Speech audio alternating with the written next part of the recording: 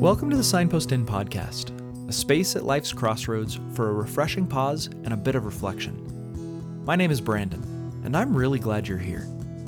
I invite you to join me and my friends, Matt and Peter, for a friendly back porch conversation about prayer, Christian spirituality, faithful theology, and much more.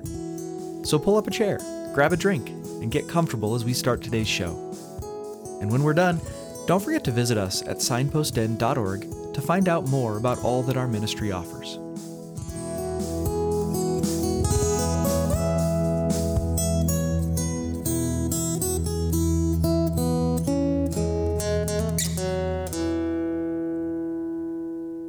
Good to see you, Peter, on the back porch for another episode with just you and me. Glad you're here, man. Yeah, always glad to be here with you, Brandon. It's fun to have conversations and explore. Yeah, I think so too. Our friend Matt is unfortunately unable to join us for this episode, had some family stuff going on. And so, Matt, as you listen to this, know that Peter and I are praying for you, and we are looking forward to having you back with us whenever you are free to do so. So anyway, this is kind of fun, Peter. This episode, I'm not sure if this is going to be exactly our 50th episode, but it's going to be around that time. So listeners, you will actually know whether this is our 50th episode or not. Well, hey everybody, this is Peter editing the podcast here just to let you know that this is in fact the 52nd episode, which is equally as awesome. All right, bye. Which is kind of cool. I never thought we'd get to 50 episodes. And to celebrate, I want to read a little bit of listener feedback that we've received, which has been very encouraging. I received this from a listener in Ohio. He says, "Your interview with Dr. Kleinig might be the most insightful thing I've heard in a long time. I'm starting it over again because I'm sure I've missed most of it, and I was thinking about its application. I haven't started something over immediately after finishing it since I listened to Mere Christianity," which... wow, thank you. That's high praise. We are definitely not on the level of C.S. Lewis, but I appreciate the comment. It makes me feel good. So he also said that he listened, this was a little bit later, he said he listened to the series on Psalms with Adam Hensley for the second time. It was good too. Praying the Psalms wasn't a part of my upbringing, and so that's new to me, but what Adam is saying is so good. And actually, I've heard that from a couple of people. That praying the Psalms is not something that they're used to, and asking some private conversations I've had about asking how to pray the Psalms, what that would even mean. You know, so many people read the Psalms just kind of gleaning information. So learning to pray them differently has been really powerful for a lot of folks. So listeners, both of those episodes I highly recommend. I want to read two of our comments we've received on Apple Podcasts platform. Some people have been taking me up, and I've been asking for them to leave us reviews, and several have. This one, I don't know who this is from, but it says, "I listened to multiple Signpost Inn podcasts more than once to catch all the packed-in goodness. I think Brandon is especially good at sharing illustrations that help me understand topics in a more personal and genuine way. This podcast helps me refocus on what is really important and encourages my walk with God in deep, meaningful ways. I am immensely thankful." And to that I say we are immensely thankful. That is awesome. So good to hear that we're helping people to go deeper. That is just super cool. I really love to hear that. Another one this one is from the Guido home. It says, "I'm almost done binging on another podcast." He says he has a 2-year backlog of the Lord of the Spirits podcast, which I've never heard of. "And after listening to the first 4 episodes here, I can tell that this will be my next podcast to listen from start to present." In fact, presence is a word that comes to mind here. Matt and Brandon are authentically present, and God is present. May we be as well. Again, thank you. That's really, really nice to hear. And yes, may we all be present as well. This is from Dustin the Great. Not sure. Thank you, Dustin the Great. It says, "I've listened to several of their latest podcasts, and they're very enjoyable. Thought-provoking, challenging, well-prepared, and entertaining. Definitely worth your time." I'm not so sure that we're well-prepared. I appreciate that comment, but thank you. Certainly today, I am not sure that we are well-prepared. And that's, I think, part of the ethos of this. We started this podcast by saying, hey, this is just the back porch. We're not experts. So we want to just have fun conversations that people might be interested in. And I think this one is very, very similar. The topic today is spiritual dryness. And first of all, I just have to say I kind of hate that term, but it's the term that people use. So we're going to chat about that. So Peter, when we bring up the topic spiritual dryness, what comes to your mind as you think about that? What's just, off the cuff thoughts? So what is spiritual dryness to you? What do you think of when you think of that term? For me, the first thing that comes to mind is all the relational language that the scriptures contain about God, and then not being able to relate to any of it. Like that's kind of the essence of, like, I don't know, the feeling is I hear Christians, my friends, my family, they talk about the goodness of God. Oh, he's like, Jesus as my brother, my companion, walking alongside me, my heavenly Father. I can talk to him. And like, they talk about it like, man, this relationship, this ongoing, this back and forth. And the moments and seasons where that just is completely foreign. It's like, this doesn't feel like a relationship at all. This feels like me trying to connect with God, and I'm talking to the wall. There's no give and take here. There's no back and forth. That's sort of the expressions that resonate for me, and I know that in people with whom I have talked, they sort of resonate with that. Yeah. Of like, yeah, everyone seems to be talking about something, and I read it in the scriptures, but if I look at my life, feel it. Yeah, where is that relationship? A relationship's supposed to be a two-way street, right? Mm-hmm. Yet I don't feel like God has affirmed anything for me or spoken to me in a long time. Yeah, or ever. I mean, I know a lot of folks who feel that kind of or ever. Yeah. The phrase you said that really caught my attention, because it's been something I've thought about, is talking into a wall, And one of the inspirations that I've used at some of our retreats is an article that it talks about sometimes prayer feels like shouting into an empty room, hoping somebody will listen. And I think this idea of whatever we call dryness in our life with God, it's kind of a bigger picture of that. It's not just that my prayers sometimes feel like I'm shouting into an empty room, or like I'm talking to a wall. It's sometimes just like, it seems like, I think this is why the word dryness comes up. It's like, it just feels like I'm in a lonely, long season of life, or walk on the, I'm in the wilderness. Yeah. I'm in the desert. And what's really happening, if anything, is anything really happening? And I don't know. Maybe that's a good, I think most of us resonate with that. There's this desire for a felt sense, so to speak, of God's presence. Though I admit, I think a lot of times we don't really know what that would mean. Right. What is it that we're actually asking for? Is one thing that I find helpful, actually, as I begin to think, as I've thought about this topic and as I've talked with others. It's like, I feel dry. Well, okay, cool. Yeah, I get it. What is it that you're actually wanting? What is it that if you could ask for it and God would say yes, what is it that you're asking for? I mean, maybe I just toss that to you, because I think I might have to think about that too, but do you have a sense of how you would answer that question, Peter? Like, what is it that you're looking for? Well, I think in answering that, I kind of look back to some of the times and seasons where I think that I've felt God communicating to me and working in my life in a way that he let me see and that I was aware of.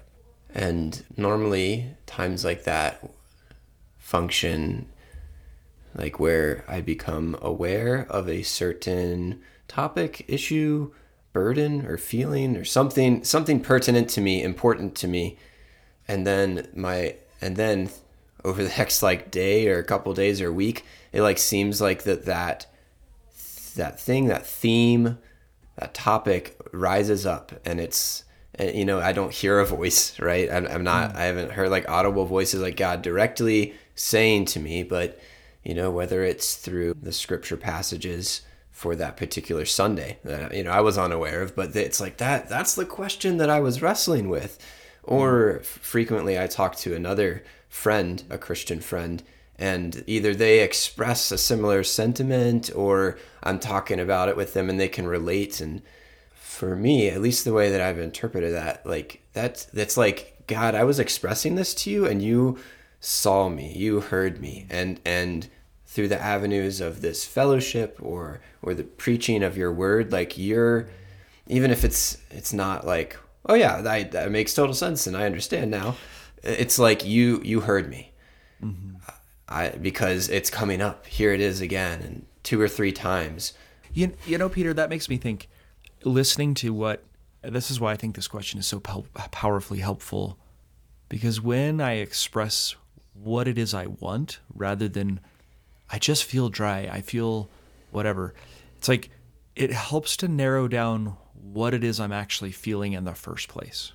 And one of the things I hear in your answer is loneliness, to be honest. Like, I think, absolutely. I don't want to reduce all dryness or whatever. That I think that's part of the reason at the outset I said I kind of hate the term, is because it's sort of this big, broad, vague term. And then, of course, in the world of spirituality, it has like these technical definitions depending on who you ask, which all just gets very like, oh, let's be accurate about it. But on a personal level, I resonate so deeply with what you're saying. A lot of times, what I might start by saying is, boy, I just feel dry. As I investigate or as I express what I'm really wanting, I want friends. I want to be heard. I don't want to be alone. And I often feel alone. And I don't think that's the only thing that people feel in this space. I think there's other feelings that people have. I think some people feel, I've talked to people who feel hurt, forgotten. People who feel, there's a whole nother thing. It's like one word that comes up a lot is frustration. I feel frustrated. And I have learned to really key in to that word, because I hope this makes sense. But you know how you sometimes say to somebody so what was that experience like? And they respond with, I respond with, well, it was interesting. Which is a way of saying something without saying anything, right? I mean, I'm telling you there's more going on here, but I'm not telling you what is more going on inside of me. That was an interesting experience. Well, okay, sure, but interesting good, interesting bad, And a lot of times that's just because I don't want to talk about it. I'm basically telling you don't ask. Yeah, sure.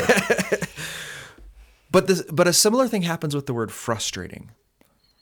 I feel frustrated often means I have a negative emotion that I can't really label. I have this negative experience that I don't really know what's going on. And, technically speaking, frustration is I'm not getting what I want, or I'm not being able to more specifically accomplish what I want to be able to accomplish. And I think that can sometimes be the dryness, using air quotes here, the dryness that I feel. I want more out of my spiritual life. I feel like I should be farther down, quote unquote, the path than I am, whatever that path is. And so I feel frustrated. Well, I also could feel angry. Yeah. Sometimes I'm mad at God. Some stuff's going on and it's not good. And that's different than frustration. And sometimes I'm sad. I'm just sad, hurt, hard things in my family, hard things in my life I'm sad about, hard things in the world. Anyway, I guess what I'm saying is I don't want to just launch into a discussion about spiritual dryness as if it's a singular thing that has a singular answer. But I would actually invite myself, I think, and invite people who have this. Maybe you clicked on the title of this episode because you're yes, I am feeling spiritually dry. I mean, one of the things I would say is to start with is, what is it that you really want? And maybe take some time to discover the particular nature of your off feeling in this time. Does that make sense? Yeah, I think so. As you were describing those various, perhaps the sources of dryness or the underlying feelings that, we'd say, yeah, I'm in a dry spot, either with anger, sadness, confusion. It seems that the primary thing with all of those is they often go unidentified. They simply sit under a label of, well, we might not even have the word dryness, but we just say something's wrong, or I don't feel good. I want something else other than this, but we don't have the label. And so what I'm hearing you say is somewhat of the first step is by exploring what you truly want, you might be able to have a better awareness of labeling what's going on inside, and then the topic can kind of shift to, okay, how is this particular felt need going to be addressed? Because meeting a need for resolving your anger and dealing with that is a lot different than meeting your needs for companionship, when you're feeling lonely. Mm-hmm. So I'm hearing that question as very helpful in clarifying what's going on inside and kind of how to move forward. Yeah, I think so. It's funny, as I often do, I just did a Google search before, in quote unquote preparing for this episode. Thank you very much for saying we prepare. And we do, but I don't, like, this is, I think I said this to you before, Peter, that this is one of those topics that like people are experts in, and I am not. But yeah, it was funny because in doing a Google search, I literally said spiritual dryness, go, and started clicking on articles. And as is often the case in your Google searching life, the first 5 to 10 articles are the most surface level thing you could possibly find. And what struck me about all of them in this context of what you just said is that, yeah, there was no nuance. It was like immediately launching into assuming what spiritual dryness is, and they all had a different definition, but it basically all boiled down to, and this is being rather harsh on them, but more or less it boiled down to, you're probably either sinning or not trying hard enough, and you need to do these 5 steps of more work. Oof. Right. Which, ouch. Ouch. And also, like, that's not addressed to me personally at all. Like, and I guess that's like my thought is, for whatever reason you're having an off time, I don't like where I'm at, I'm feeling something negative with God. It's like the first step is to make space for that. Like, because that's what I want more than, like, one of the biggest things is I feel alone. I feel unheard. I feel like maybe I'm not doing things right. Maybe I'm out of sorts. Maybe all these negative things. And I'm not saying that those aren't true. I'm just saying, like, the first thing that helps to resolve it is actually to validate it. Like, it's okay. You actually are feeling this, and your feeling of it matters. I think that's like the key to the validation. Even if you're feeling something inaccurate, the fact that I am feeling it, and I'm just not a random character in a novel, but it's me. I have these feelings. That is super helpful. Yeah, it's receiving permission to feel crummy is really important, because I think that there can be, wherever we sort of download these assumptions about the Christian life and what it means to be in a relationship with God, it often feels unacceptable to feel anything less than satisfied, right? Yeah. In God. And I think that's partly why it remains vague and unidentified, is because the internal dialogue, whether it's realized or not, is if I tell somebody, if I tell my pastor, if I tell my friend, I am not feeling satisfied, they're going to say, well, what do you mean? Isn't Christ and you launch into this sort of like, they're going to respond with the articles that I found. Right. You're not doing enough. You got to do more. And like, if that's the response you're anticipating, no wonder you don't want to explore this feeling, because it's going to be, you're just heaping more guilt and shame than you currently bear for feeling this way. Yeah. It strikes me in this context too that there is a time, I believe, for the response to be you might need to do some more things. But the problem, one of the problems that I'm realizing is, like, when I go to I go to my friends, I go to my pastor, I go somewhere and I say, look, I'm not feeling very satisfied. Things are going poorly in my spiritual life, whatever that means. If what I get back is a formula of any kind, really, one of the subtle problems there is that makes me formulaic. I am a generic person that you just hand me the brochure out of your narthex. And not that those things are bad. It's just that I think a response that is both sensitive and also is the first step in helping the problem is to say, tell me more. Amen. Because all of a sudden now I'm not a formula. I'm not just, now you care about me. What I'm hearing you say there is that, yes, there might be situations where, adopting a particular practice or acknowledging a sin that is really screwing up your life and causing grief and pain and hurt, that might be the root of why you're feeling this way. But if that's just the answer that's given to you straight off with no context, just as it would be to a generic person, if you're not feeling listened to and somebody takes the time to say, yeah, tell me more, what's going on? Like if you feel compassionately listened to and journey to a place where you realize, oh, wow, it really is a sin that I'm, dealing with. Like that's a much different journey and process than just being told at the outset, if you're experiencing dryness, you're probably sinning. Mm-hmm.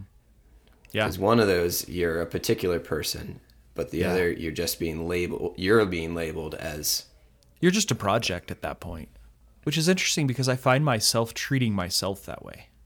Mm-hmm. I want to be. Honestly, like it's self-destructive, of course, and it's self-defeating, but in times of dryness or in times of sin or in times of just pain, I have often turned to let me find some articles to read. And it's like, give me the system, give me the tools, and again, nothing's wrong with those systems and tools in the right context, but I find it interesting now to be self-reflective and realize what I'm asking for more often than not is like friendship, love, someone, an actual human being, and especially God, to like acknowledge me and the complexities of my situation. And that's what I really like. That's what my heart wants, like the deepest need inside of me. And what I then do is like sort of shove it down, ignore it, and say, okay, I just need to find the article that's got the 5 bullet points. So rather than here being a critique of how other people respond to me, I find it so interesting how often I respond to me that way. And I just used that word. I find it interesting. Let me say that differently. I find it really disheartening that I treat myself that way. I think that's a common dichotomy, right? And I know from our conversations and with Rachel and even being in this ministry here, Signpost Inn, I think offers us a particular invitation out of that, but also more opportunities to sort of treat others with the compassion and grace. And then when it's like, well, I'm not feeling well, so I buckle down. So yeah. I do want to kind of, with all of that said, it's sort of risky to move on and maybe talk about some solutions, quote unquote. But I do think it would be helpful. I don't want to leave the people who clicked on this because they were hoping for an answer without some hope. Though I will admit, I'm not sure that we're going to give you an answer. Mm-hmm. So to summarize so far, I think what we're saying is, and I would like to address this to the listener who did click on this episode saying, I'm experiencing spiritual dryness and I'm looking for an answer. I would like to say that up till now, we've really been stressing and realizing the importance of taking it seriously in the sense that you matter. Your experience of this is not silly or wrong. And if you are allowed, if we can give you permission to explore it, there's probably a lot here that needs love, needs addressed. And you deserve the time, or the experience, if you want to put it that way, deserves the time taken. And I think the segue to here's some answers is that none of us really can explore those things, I believe, very easily on our own.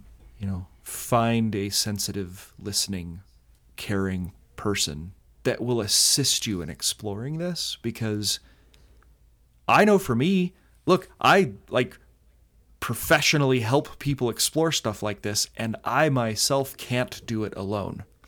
I am terrible at doing it for myself. So, it's the healers need healers. None of us are good at doing it for ourselves. So that's what I would say at the outset. I think, and this might be encouraging, I have found it encouraging. Part of the reason I started thinking about this topic is because I recently was writing some stuff on this Jesus' temptation in the wilderness. Mm-hmm. And it was really fascinating to me, and this has been pointed out by many commentators, but Jesus, he gets baptized, right? And the Holy Spirit shows up in a miraculous way and says, "This is my beloved Son with whom I am well pleased."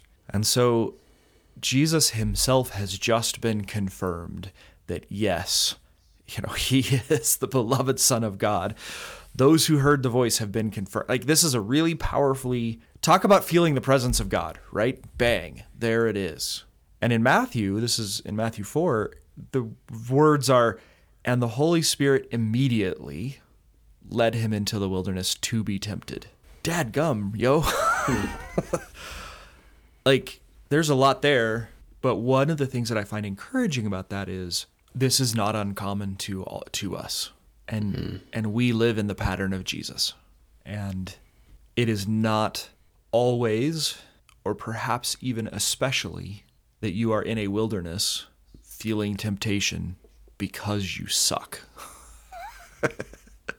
It might actually be, and perhaps more often than not, is that I am in a desert being tempted because the Holy Spirit has plans for me. I feel like that drops the conversation or squarely into the topic of faith. I mean, I think that's the whole, maybe not a whole other question, but the question is how can I trust that God has good in store for me if not everything he has in store for me feels good? I feel like that might be an element of the dryness, is questioning God's goodness through it, wondering if how can he possibly be using this experience, which is so isolating or difficult? How can he be using that for my good? I don't want to necessarily avoid directly answering that question, but I don't know if that's the way to go. No, I think that is the way to go. I find it, what immediately comes to my mind is some of the imagery that we have in Scripture. Jesus himself talking about himself, of course, but again, in that kind of pattern way, we also experience what, Christ's life also lays a pattern for ours. And not necessarily, I don't mean that necessarily here to emulate. I mean, it's descriptive of the Christian life, of the life like Christ. Not the chosen life, just the life that we live. Right. The part in Hebrews where it says he, as our high priest, has experienced every sort of thing that we would go through. Yeah. So we can watch Christ's life, and it's watching our own unfold in front of us. Anyway, so the imagery that comes to mind is him talking about, unless a grain of wheat falls to the earth and dies, it remains alone, but if it dies, it bears much fruit.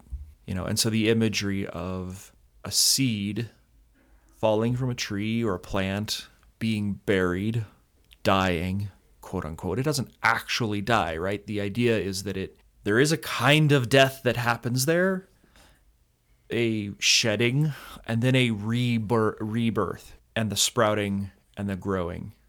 But there is a time of darkness and underground and etc. And obviously that's, Jesus is using a metaphor for his own death, burial, and resurrection. But in a smaller and metaphorical way, that we go through that cycle frequently. And Jesus is being led into the desert, fasting for 40 days, being tempted, coming out of that temptation there's that pattern again.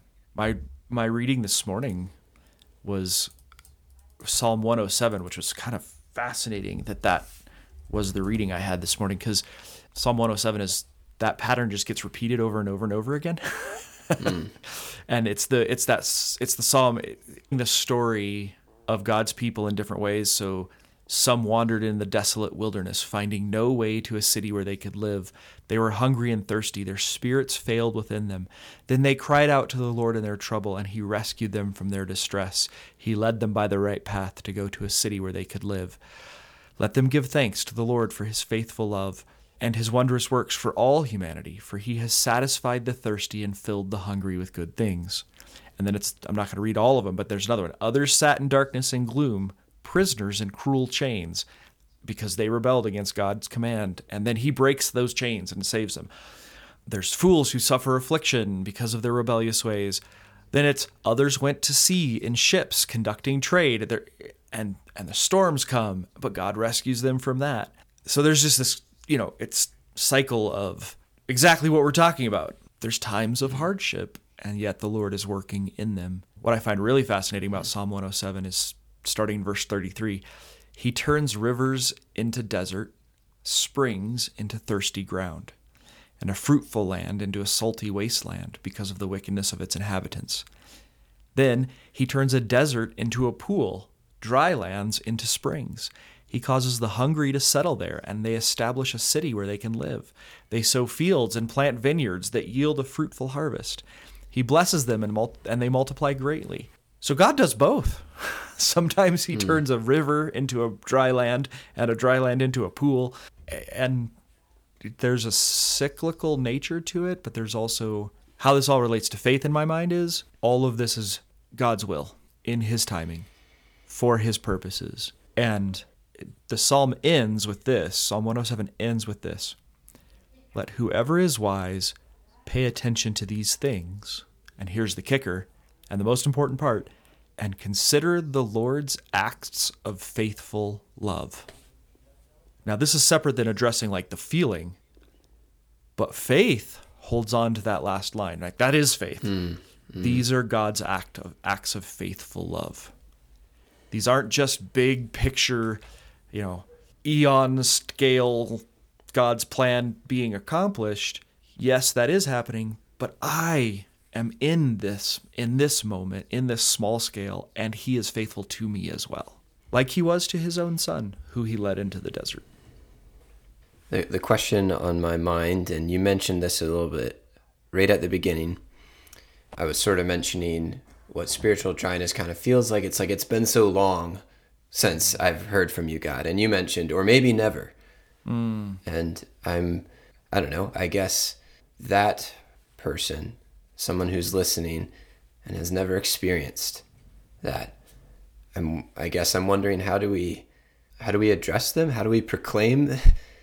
How do we deliver the goods here? I don't know if that's the right question to be asking, but that's just sort of the one coming to my mind. Yeah. I guess we have certain assumptions about our audience, but like, what about the person who says, I have never experienced that moment of faith? What if somebody doesn't have faith? And maybe that's a cruel way to say it, but what if, at least into their recall, they cannot remember a time in their life where they were like, yes, God is for me. How would they be able to trust anything that we've just said, that, oh yeah, he does these things for my good? I don't think that's just a question that the person who's never had the felt sense of God asks. I think I've asked that question. Yes.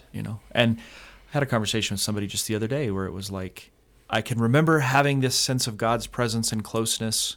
Now I'm in a space of dryness and distance, and it makes me feel like those times I did feel close were just fake. I was making it up. It came from me. It wasn't real. And the person who's never felt like God was close, I think often has a similar feeling. I've had it. It's just like, well, it's not possible. It's not real. Or worse, other people seem to be able to have it, so something's wrong with me.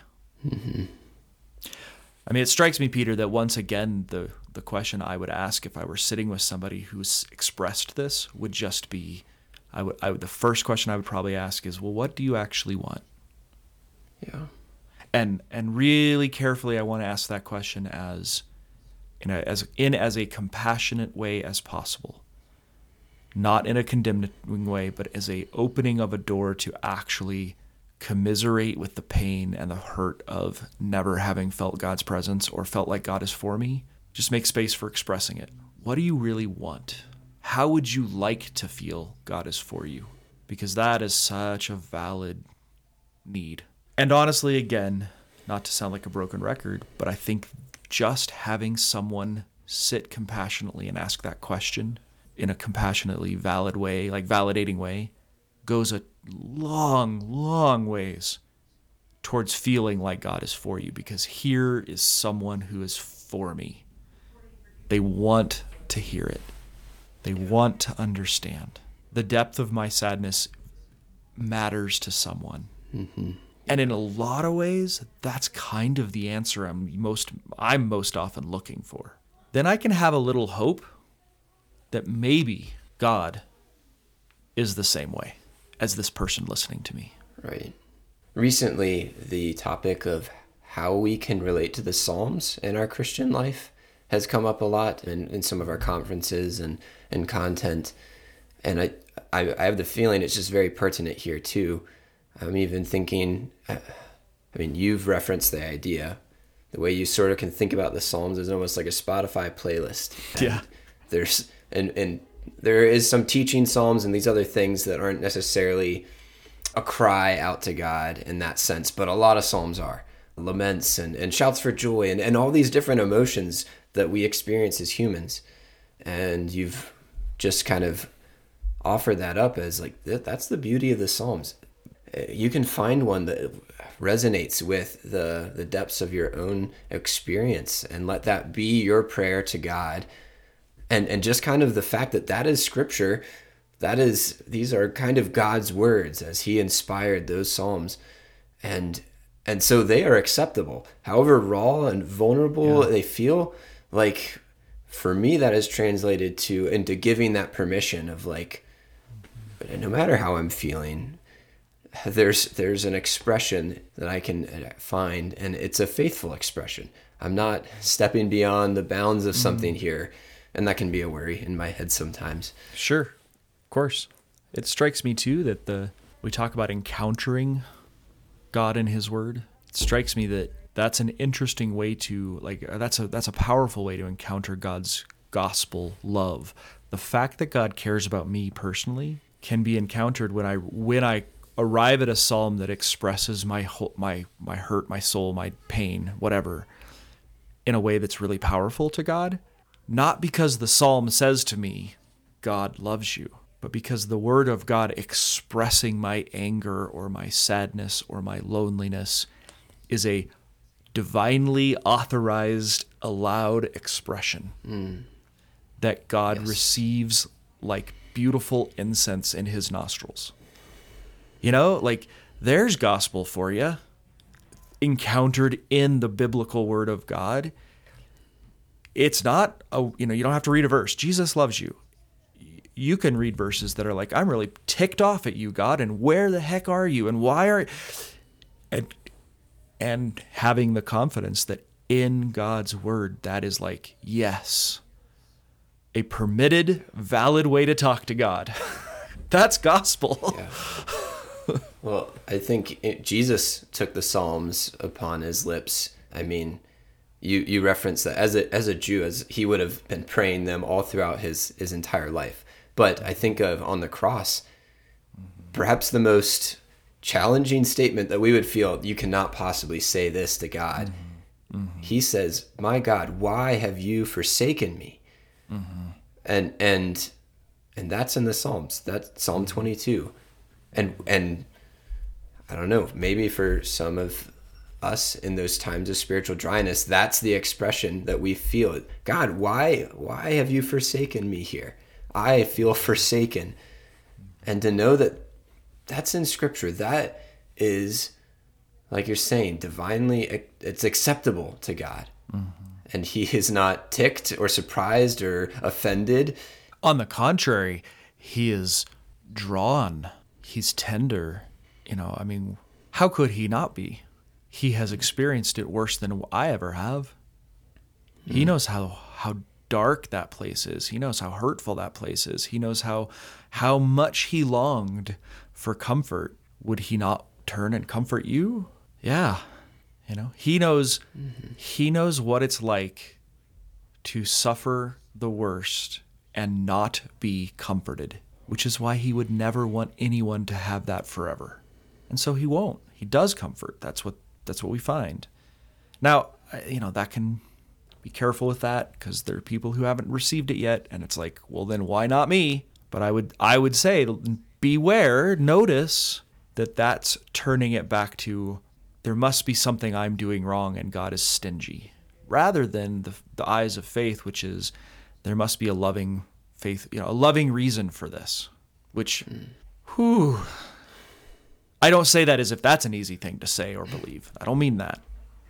Well, anyway, there's enough there. I would like to say one other thing. I think that we've kind of been circling around this, and it would be good to say I'll put it this way, one of the things that I've noticed about my own experiences of dryness, of feeling like God is distant, of feeling alone, all the various feelings, sad, whatever they may be, those are feelings of, they're desires for connection.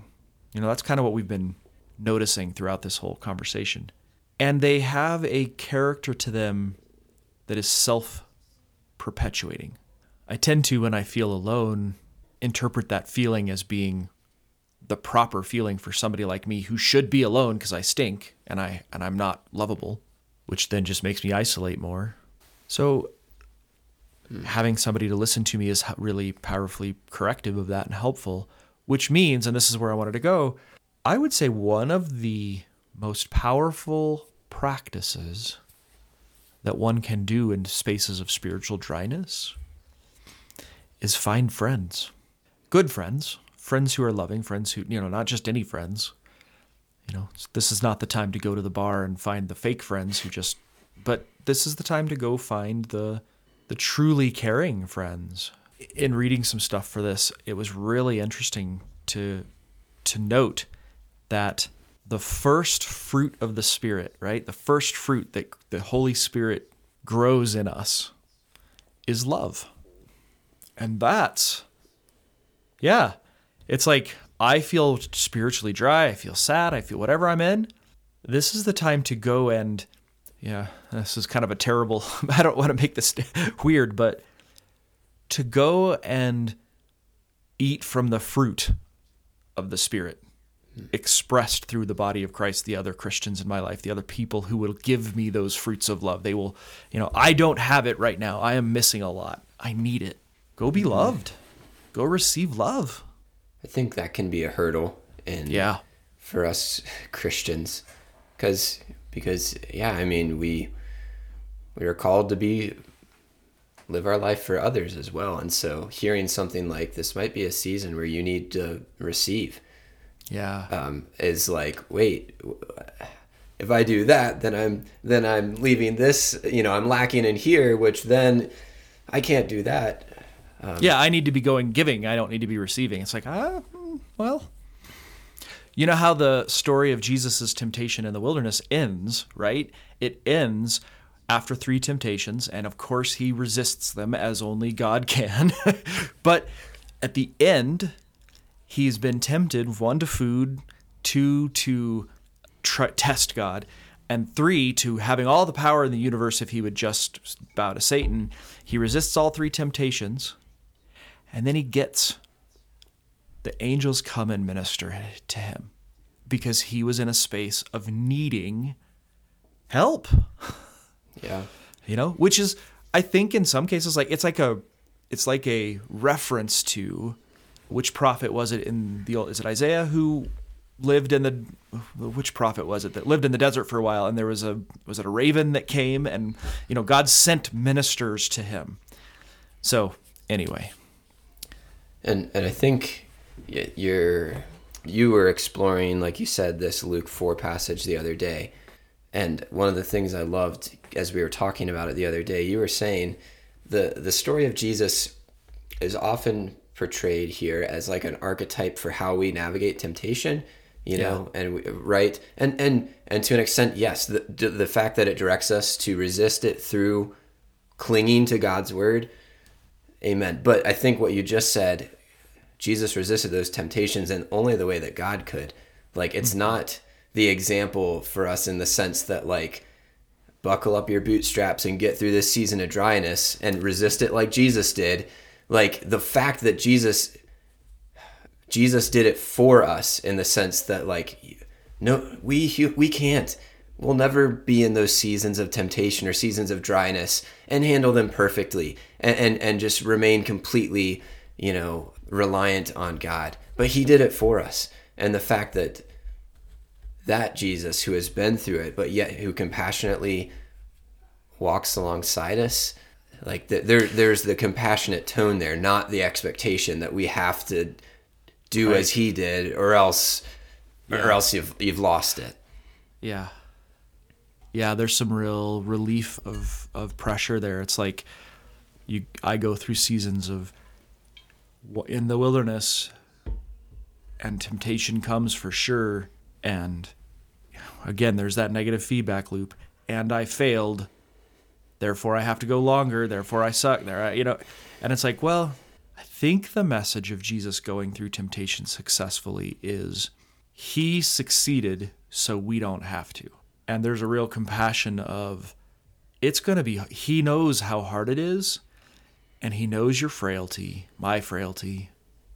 So when I don't do what Jesus did in this time when I do resort to sins or, anger, when I do just lose it, he's not like, well, how could you possibly do that?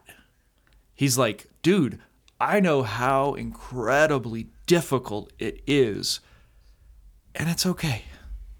The pressure's off because I've already accomplished it without failing, so God's satisfied. He's good. You're okay. And in so doing, God experienced just how difficult it is and has a lot of compassion on you. You needn't fear. You're good. Mm-hmm. You failed? I know. Of course you did. It's all right. Here's some, sustenance for the way. But I would say, here's one temptation that I really want to encourage people to identify and yell down. Don't listen to the devil who says, you need to keep isolating. You need to keep fighting on your own. You got to get yourself cleaned up and fixed up before you go talk to your friends and people who love you, because that traps you forever. And the reality is, this is our podcast that we were going to talk about in the future, finding the help and receiving the help. That's when you'll discover, no, you don't deserve to isolate. You don't need to get cleaned up before you come. You don't need to fix this on your own before. And no one, including God, expects that of you. And anybody who does expect that of you, don't ask them for help. Yeah. I don't know if that makes sense, but it seems like the message that I'm hearing as we're batting around is like one of, it's okay to be in this place. Jesus was, it was tempted and in a desert, a literal desert of dryness and hunger and need. And so he relates to how difficult these seasons can be in our lives. And so God's tone to us, if we can't hear his exact words, his tone, the way that he looks at me is with compassion, with care, and with understanding. And without an urgent sense of, this needs to be fixed. He says, I know what this is like. It's going to be okay because my Father takes care of us. My Father takes care of his children. And I don't expect you to pass with flying colors. I don't require you to never fail it. Trust that I'm good, even in your failures. Go read Psalm 107. Even in your failures, I'm at work for your good. That's a pretty powerful thing to really believe, that even in my sin and failure, God is at work for my good. And that sounds utterly paradoxical, and that sounds utterly impossible to the ears that are tuned to a God who is an accountant. But to the God who is Jesus, to me, that doesn't sound paradoxical at all. It sounds absolutely like it should be. Of course, that's how he feels about my sin. Of course. He's like, I'm working even in that for you, particularly for you. I don't know if this is helpful, but if that were the outcome of a season of dryness, to know with my knower in my soul that God can even take my sin, my failings, all these complicated emotions that I would view as unacceptable or harmful or just negative. He can use that for my good. Like, how do you come to know that radical grace of God in any other way than, and I know that I don't want that to sound like a platitude and like trite, but I mean, if that's the hope, if there is sort of an expectation that God is that type of God, that God can use this and remind me that nothing, not even my sin, can separate me from him, that just might be worth, that just might be the thought that gets me through these days in this season of dryness, to go, he can use even this. I have a poem to read, which I think is relevant to this, brought to my attention by, I participate in a group, it's called Group Supervision. It's a group of spiritual directors that we help each other. Anyway, this was our, I guess, meditation during the day, like the morning. We read this as a way of thinking, and it seems so relevant to this. It's called The Trough by Judy Brown.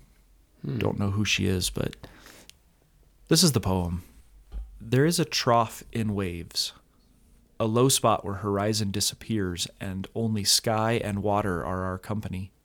And there we lose our way unless we rest, knowing the wave will bring us to its crest again. There we may drown if we let fear hold us in its grip and shake us side to side, and leave us flailing, torn, disoriented.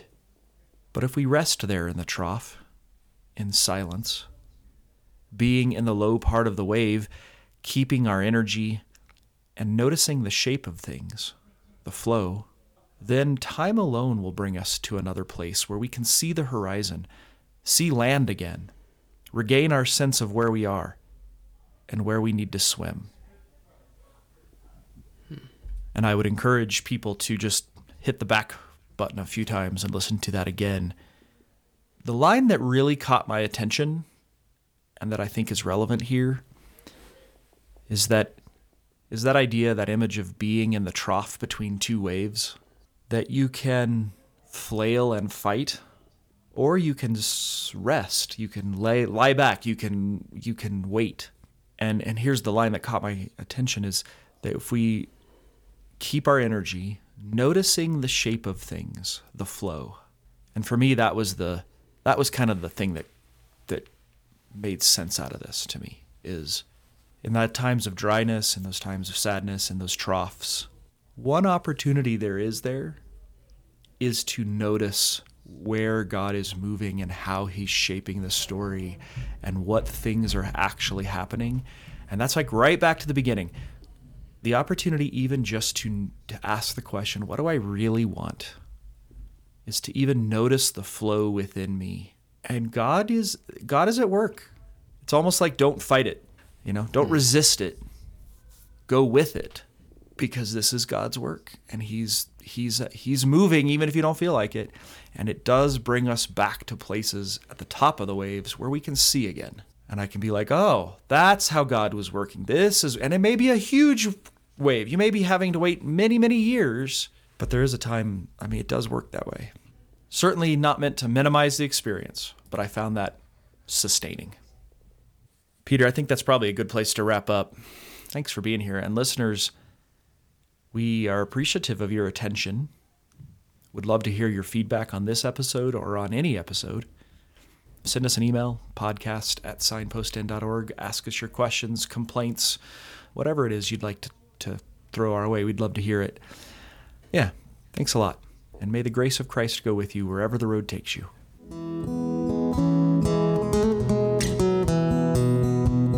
Thanks for listening. This podcast is a production of Signpost Inn, a non-profit Christian ministry dedicated to helping people connect with God and find direction. We offer spiritual direction, retreats, and lots of other resources like this podcast. Please visit us at signpostn.org to learn more. We especially want to thank our generous donors who support our work and keep this podcast going. If you've benefited from something you've heard on this show, please consider supporting us by making a tax-deductible gift at signpostn.org/donate. That's signpostn.org/donate. And thank you.